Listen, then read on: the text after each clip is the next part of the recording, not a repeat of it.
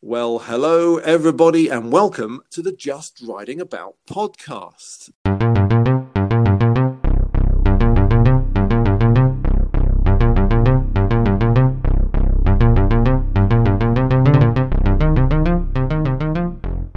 My name is Bob, and I am joined by my pal Enzo. Enzo, how are you over there? Hello, Bob. Yeah, I'm okay. Doing quite nicely. The weather's been a little bit iffy over here. We've had quite a bit of rain, but we're hoping that the weekend is going to be a little bit drier. Well, it's been promised. We've been promised several kind of downfalls of rain that I can only really describe as biblical, but so far, as yet, not happened. So, we've got to be pleased for that.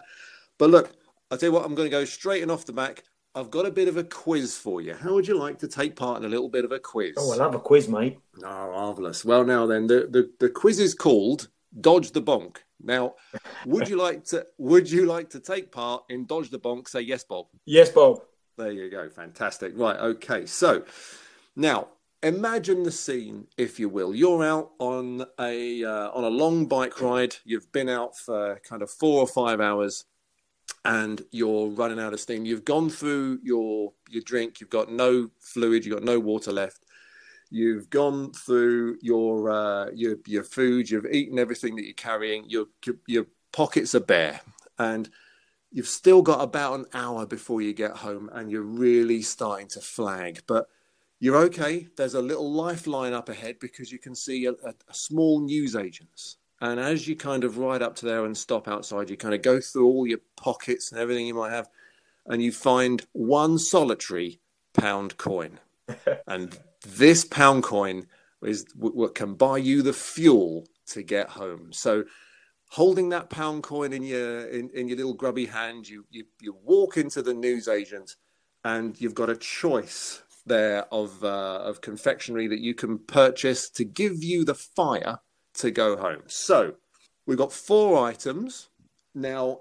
What I'm looking for for you to do in a quiz set out, which is absolutely not ripped off from anywhere else. Absolutely not. Is to set out these 4 items in the highest calorie order. So highest first to lowest in fourth. So we've got Yep. 4 items for you to choose from. Okay, right. Okay, so first of all, the standard size Mars bar. They work out to 51 grams. Okay, Okay, doke. standard size Mars bar. A Trek oat protein bar. They run out to 50 grams. Yep. Okay. A tube of Maynard's wine gums. Okay. They are it's the standard size tubes. I think it's something like 39 grams. Or a tube of Smarties. The lightest of the lot, 38 grams. So we've got a couple of old favourites in there. We've got a couple of wild cards. So standard size Mars bar, a Trek oat protein bar, a roll of Maynard's wine gums, and a tube of Smarties. What do you reckon is holding the highest calorific value? Now, I know that all these things will have great kind of protein and other things as well. We're not worried about that. We're just looking at calorific value to get you home. Right. Well, do you know what? There's something on there that I do usually bring, and that's the wine gums. So I'm going to Ah, go for number one, the tube of wine gums. you're saying wine gums are highest calorific value. I would say yes, sir. And then, do you want my Okay. second choice now? Second choice. Second choice, I'm gonna chuck in the Mars bar, Second choice, we're going Mars bar. Okay. Third and in the choice. old bronze medal position, I'm gonna give that to the Trek bar. The Trek you give him bronze, and the wooden medal at the bottom The you're one, giving yeah, just missing out on a podium place, Smarties. Tuba So Smarties. how bad did I get that? Well, it's at times like these where I wish I had that family fortunes thing that I could then play to you because well, I mean, you couldn't have got it much wronger. Oh my gosh! Go on. Um, Are we the, going to reveal it next week, or are you going to put me out of my misery now? I'm gonna put you out of your misery right now. If people want to play along at home, then by all means they can pause this podcast now and come back. I'll just give you a moment to pause. And we're back in the room. There we go.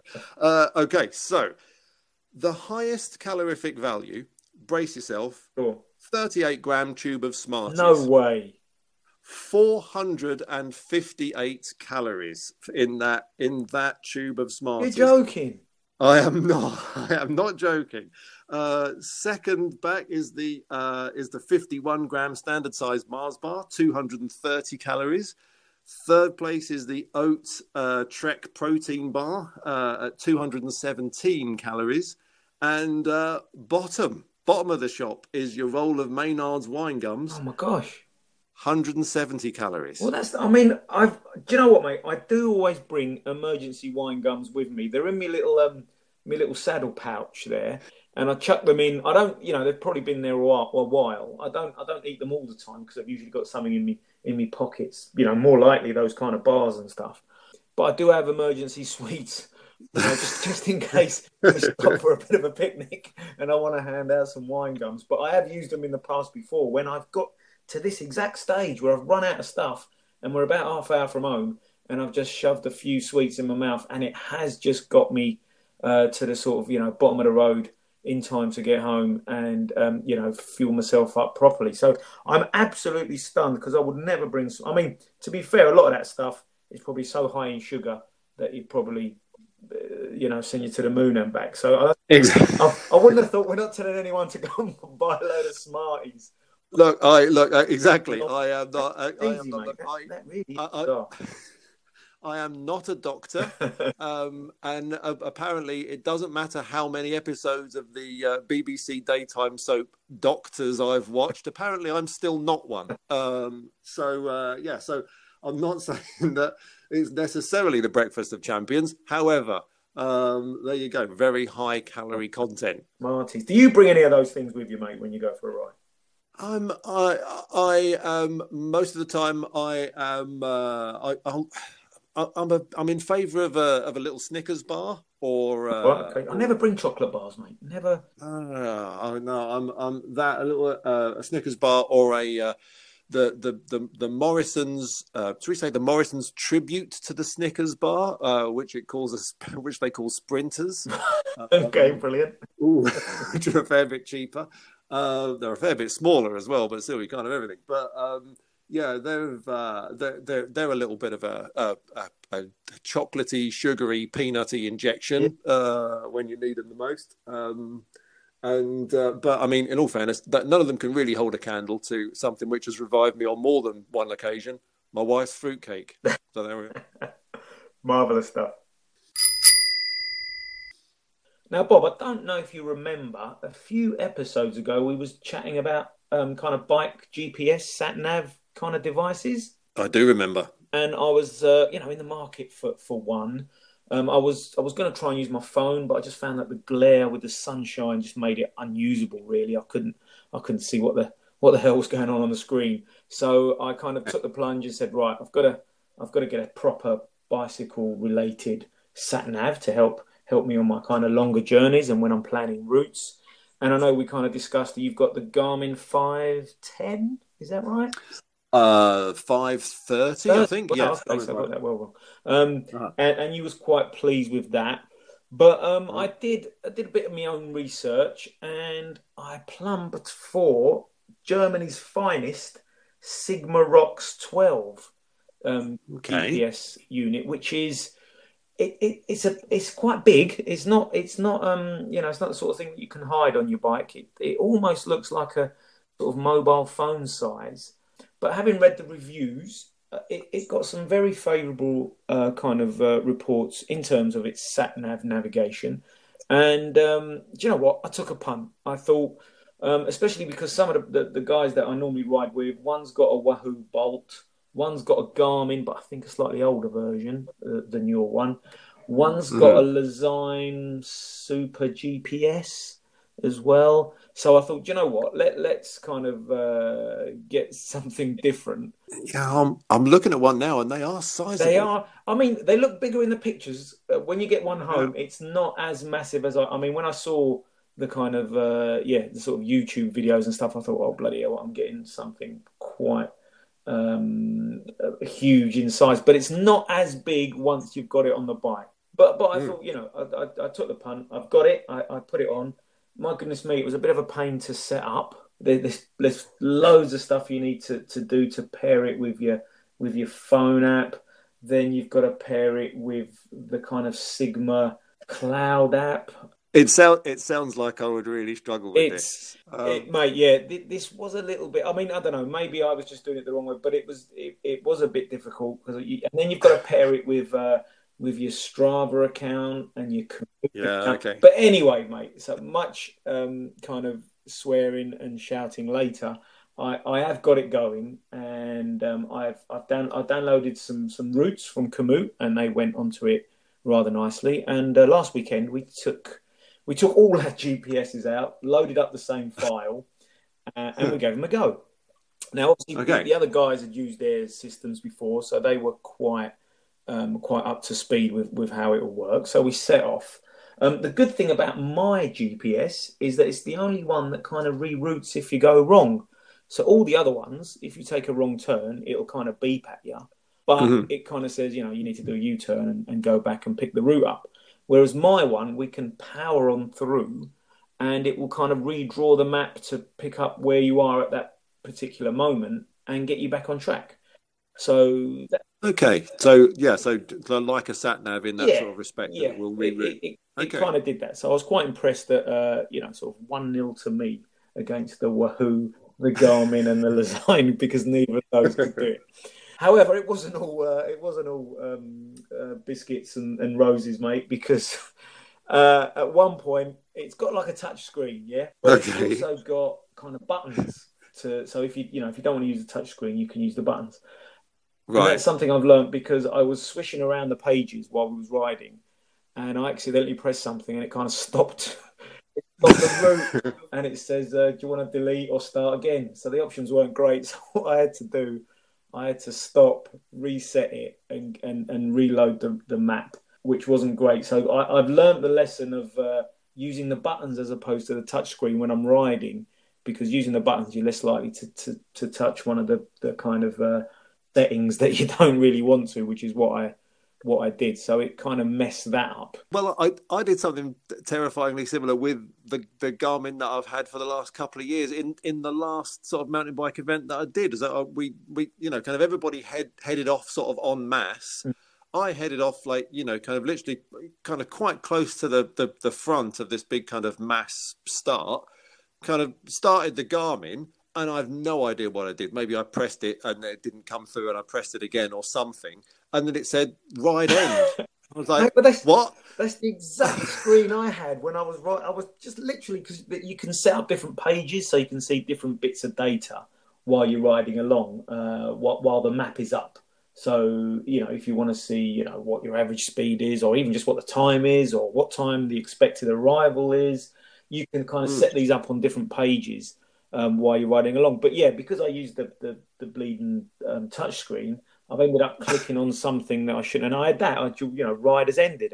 Well, I had to stop while about 140 people just went past me while I was trying to then find the map again so I could restart it, because I knew I definitely needed the map with my sense of direction. Well, I'm glad it's not me then that's just done that, because I did feel a bit of a twit. Now, Bob, if I say to you oval chain rings, what is that? What do you think, mate? I've got a chap who we ride with, and he swears by them. He's got them on his bike, and he is adamant that it helps him climb quicker. Apparently, he thinks, or he's telling me the science is that it kind of kills a sort of a dead spot when you've got your legs kind of at sort of the 12 and 6 position. I don't know. They cost a fair few quid. There was about 100 and something to put them on his bike.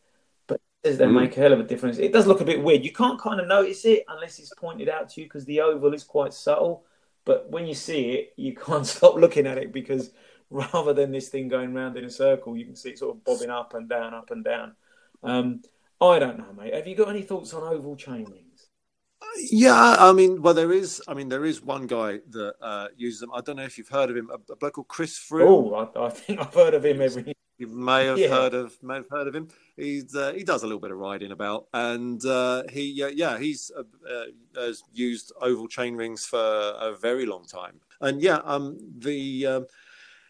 I mean, as I understand it, it does, as your man says there, it does kind of kill that sort of dead spot, if you like, of your kind of rotation. So you're at that sort of when the pedals are at 6 o'clock, 12 o'clock, you're not pressing and you're not pulling. So it's at that point it sort of eliminates that that drop off in inertia in movement, yeah, if you like. So you're able to it kind of maximizes the sort of stroke of your legs as you're turning the pedals. So I've never tried one, but I'd be very interested to have a yeah. go. I mean, do you think we're talking marginal gains here, or do you think there is a bit more of a bigger advantage? Because again, mate, you're talking 100 and something quid for a decent set, um, and you've got to kind of weigh that up. We are just amateur riders, literally just riding about. So I wonder if it warrants, and certainly I don't think for either of us money is no object. I mean, that's that. If only that were the case, we've got to kind of think where we spend our pounds. Yeah, I think that they just kind of suit some people and they don't suit others. I mean, like I say, Mr. Chris Froome has been using them for as long as I can remember, but it'd be difficult to kind of try and find. I think anybody else in the pro peloton Ah, that uses them now that is regularly. interesting because then that So would suggest that maybe the science isn't absolutely 100%, and some riders just don't get on with them and don't think they're worth the effort. that's the thing. I think if you're used to them and you ride them regularly, then then they absolutely work for you. I think if they work for you, then they work for Yeah, you. But if it's quite. I don't know if it sort of just feels different or whatever. But as I say, I'd love to have a yeah, crack. So I don't know. Maybe see if possibly kind of pick up a set on eBay or yeah, something. I don't yeah. know. Well, now talking about marginal gains, Bob, I'm gonna ask you for your advice on something else that I've been looking at. So we're always thinking of what we're going to buy next. What can we? It's a crazy sport and hobby. You're never kind of set with what you got. You're always looking for something to upgrade or something that might just improve your cycling. So I've been looking at what's kind of touted as the best change you can make for your money, Mm, and that's the wheels. So I've okay. been looking at carbon wheels for my kind of summer tifosi, my good bike, let's say. So at the Okay. moment, it's just got a set of standard Campagnolo Calima alloy wheels, which are Campagnolo's entry level wheel. There are probably, if you was to buy them off the shelf, I think they're about 180, maybe 200 quid a set. So, Okay. they're the stock wheels that come with a bike. And like I said, always looking to find that kind of purchase that will, make the biggest kind of improvement to your riding. So we're not really talking marginal gains. We're talking about something that will make a discernible difference. And I've been told that, if you're going to do something like that, then, rather than buy a new bike, which will make the biggest change, I guess, change the wheels to a carbon set. But the problem is, mate, they're flipping expensive. Um, Yeah. so I don't know. I've been looking at various because you can get obviously different rim depths, but they do make a big difference. So I'm told you get more aerodynamic efficiency. Obviously, they come in a bit lighter, so when you climb, it makes that a little bit easier. They're a bit stiffer, so you don't get much flex in the wheel. But the decisions that I need to think about if I'm going to do this is A, how much do I want to spend? And B, how deep do I want the rim depth to go? Now, the correlation between price and rim depth is pretty stark because the deeper you go, Okay. the more they cost. Yeah. Yeah. So Okay. what I've looked at is kind of the sort of the shallowest I can go that will actually make a biggest benefit. And I've been told that Mm, sort of 38 to 40 mil if you're changing from normal alloy wheels. Um, Going up to that sort of depth, which is probably you could probably get a bit shallower, but that's kind of the entry level, kind of from what I've seen anyway. Carbon wheel. Okay. But you're still talking about 600 quid, and that's Wow. cheap. Unless I went for a complete eBay dodgy kind of take a chance on a set of wheels that come from China that you've never heard of, but you hope they're all right. And I think, and then you kind of could get something for about 350 quid, and that's completely built up, spokes, hubs, everything ready to go.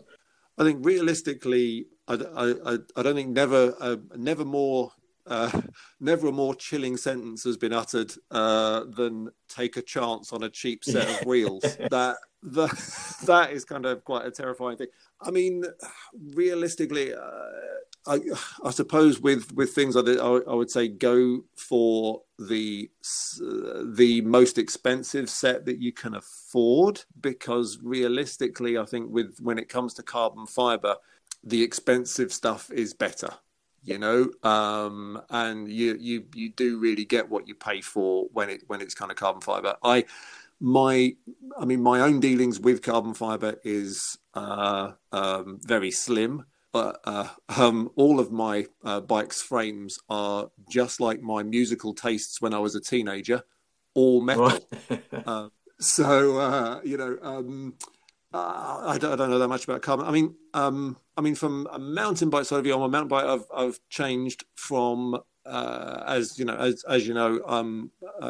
changed from just kind of regular kind of tube wheels to going tubeless, and that certainly does make a big difference. I certainly feel that, kind of just a difference in weight there. And that's kind of climbing, riding, the way that the bike feels and changes direction and stuff. It does make a big difference.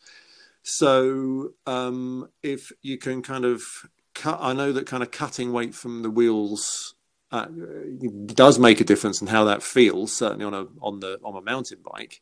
But yeah, wow. I mean, never ridden on carbon wheels. I think that, if you're making a good weight saving, then that's going to be that's where you're going to feel that the bike is going to change very, a great deal. It'll be a lot more like kind of nimble, and a lot more sort of lithe feeling. Yeah, I mean, I checked. I mean, the difference in weight from what I've currently got to if I got these 38mm carbon wheels would be about 500 grams, so half a kilo.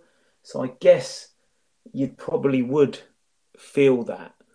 Yeah, for sure. Now, obviously, if I was to go deeper, they look nicer. There's no real argument there. But the problem with deeper, and obviously they're more aero. I think with the deeper rim, so in a straight line you'll go a little bit quicker, or you'd go at the same speed. Let's put it this way: you'd go at the same speed but for less effort. That's probably a better way of looking at it. Although with the deeper rims, they don't help the climbing so much. But again, I don't know whether it's just, for someone like me, whether I wouldn't notice one way or the other. So I'm kind of erring towards getting these 38mm carbon wheels, which are as cheap as as much as I can really afford before I'm kind of taking food out of the kids' mouths onto my bike. And although they won't look as nice as some of the bikes that go past with the super massive deep rims, I think for that sort of money, I'll be getting the best kind of improvement by getting rid of the alloy wheels, the sort of aluminium rims that I've got, and using these carbon ones. Whereas, and to be honest, this is the bloke I was talking to that builds the wheels. He kind of said this to me. He goes, "You can go deeper, but the gains will be less, but the price will go up." But just for a sort of amateur rider who's just riding sort of midweek and at the weekends with his friends, I'm not racing or anything like that. He said the gains will be marginal. That for the expenditure, it probably wouldn't be worth it unless you just wanted them to look really nice, and then you can sort of knock yourself out, he said, and spend as much as you want. It is that kind of law of diminishing returns. Really. Exactly. Yeah. He said, you can get better ones, but in terms of the riding, those gains will be smaller. You won't even probably notice them. but you'll be spending a lot more. So I'm still undecided, mate. I'm not 100%, but I am erring towards these 38mm carbon wheels, which I think they are tubeless ready. So if I did decide to go tubeless, they'd be sorted. Yeah. And he said that I would certainly feel a difference both on the kind of flat bits and the climbing bits compared to the aluminium wheels that I've got at the moment. So I don't know. Let's say watch this space. If I do bite the bullet, then I can report back and tell people whether the change. Actually, that'd be quite a nice little experiment at my expense, obviously. Yeah. You're listening to the Just Riding About podcast.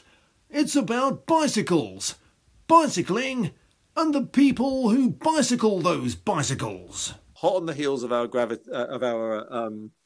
gravel chat that we had last week, I've got a couple of bikes that I'm gonna point your way, because it's always, it's good to hear that you're gonna equip your road bike, but I think I've found you two possible bikes that you should be buying instead of oval rings and carbon wheels. Now, where we were sort of talking, you're saying about kind of gravel bikes and the way that they're going, and kind of mountain bikes, road bikes, and everything else. Well, so anyhow, there are two bikes that I think you should be looking at. One, which is the brand new Specialized Diverge Comp. Now they do the Specialized Diverge is a gravel bike, but the Diverge Comp is a little different because this one has got flat bars. So where you're talking about kind of gravel bikes and mountain bikes, and then being like, kind of where we've had conversations before, sort of saying about like early rigid mountain bikes versus, gravel bikes and all the rest of it. Well, this is almost kind of taking a step in that direction, because the frame is like a rigid gravel frame. We've got rigid forks, 700C wheels with kind of good clearance on there to get 40 millimeter tires on there, and big, solid, wide, flat bars. And I tell you what, the thing it does look superb. If you get a chance to look at it, have a look, because it's a very nice bit of kit indeed. And I was also looking at, but this thing caught my eye last year, the Giant Tough Road SLR. Now, Giant had the Tough Road in its armory last year, but that was a drop bar gravel bike, and this one is a flat bar one. So, take a little bit of a look at that. We're heading back into the sort of into the past, into the realms of kind of solid forked, solid framed mountain bikes. Any idea on price? Let's get to the nuts and bolts of it. Yeah, I mean, the Giant Tough Road SLR comes in at £899, so that one is kind of staying under the £1,000 mark. When you think about the price of bikes these days. Exactly. I mean, Specialized Diverge has a little bit more kind of fancy kit involved, and so the price creeps up a little bit, and that's close to £1,600. Yeah, I mean, I'm liking the sort of, the kind of, again, the sort of direction this is going in, blurring the edges,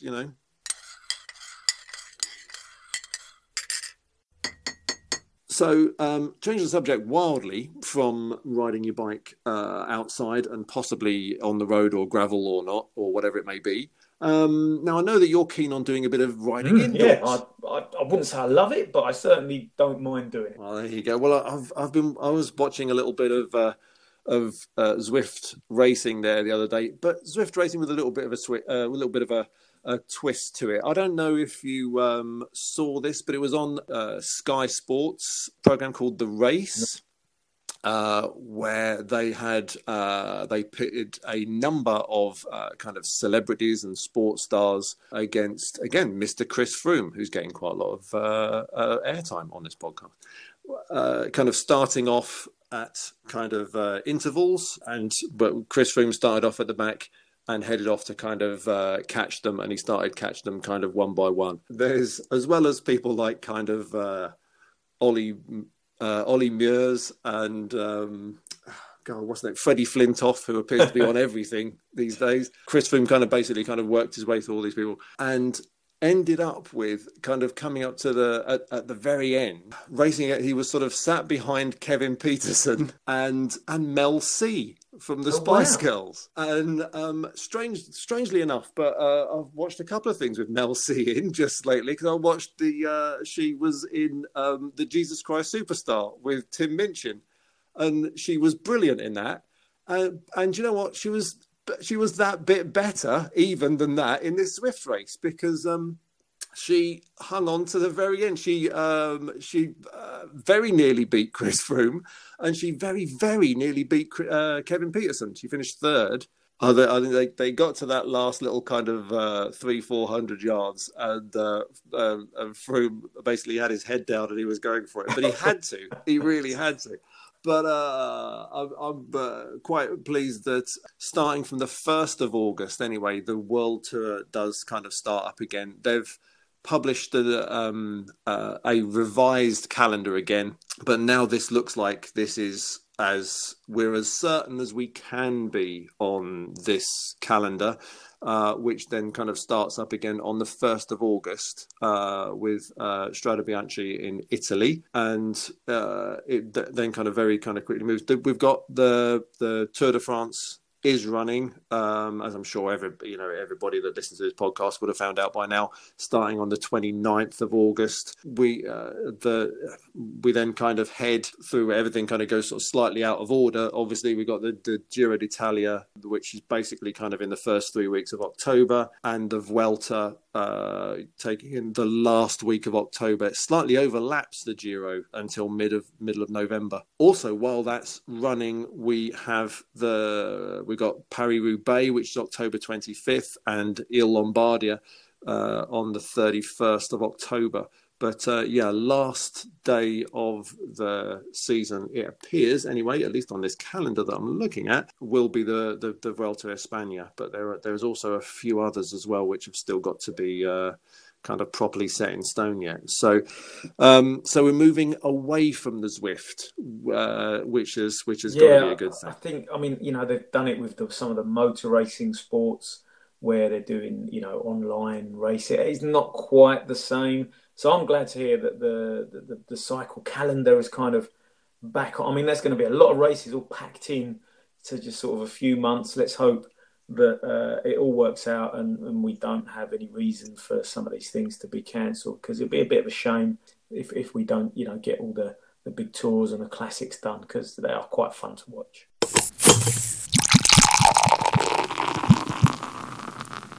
And last but not least, in this episode, a very, very quick recommendations corner, because I have found something incredible over the last couple of months in lockdown, and it's possibly the reason why I really need to get back on the bike and pronto, and that is Cadbury's double-decker ice cream. Cadbury's double-decker ice cream. Kind of bar that you could buy, the sort of chocolate bar? Yeah, exactly. It's just, it's that. I mean, I was keen on a double-decker anyway. I'm keen on a double-decker. I'm keen on ice cream. So what this is a beautiful marriage of those two things together. So, I mean, I have been enjoying it a great deal. So I'm almost frightened to say, to put it in the recommendations corner, just in case everybody runs out and buys it and I won't be able to get any. But it's phenomenal stuff. Phenomenal stuff. What about you, sir? Any favourite ice cream flavours? Well, my taste's a little bit more simple, mate. I just like Cornettos and Magnums. Cornettos and Magnums. As straightforward as it gets for ice cream for me. Yeah, I'm not overly into the exotic flavours that you can get. Yeah, I just could eat Magnums and Cornettos all day long. Again, probably not a good thing to do. Don't recommend anyone going on a all ice cream diet. Yeah, no. But mate, double decker. I don't know. I don't think I'd even risk trying it. It just doesn't sound the sort of thing I'd go for. Oh man, I tell you, I could do an entire tub and then possibly come back for more. So I'm not going to. And what I'm going to say again, I'm not a doctor. We're not recommending that you should do that. But what I'm saying, just maybe just take a couple of spoonfuls a night, you'll be fine. So there you go. 3 recommendations going in recommendations corner this week: double-decker ice cream, Cornettos, Oh, and mate, well, you've made me hungry. So with that, I think we'll call it a night. Thanks again, Bob. Some absolute brilliant insight, and it was good to hear, mate, that the old cycling calendar's back.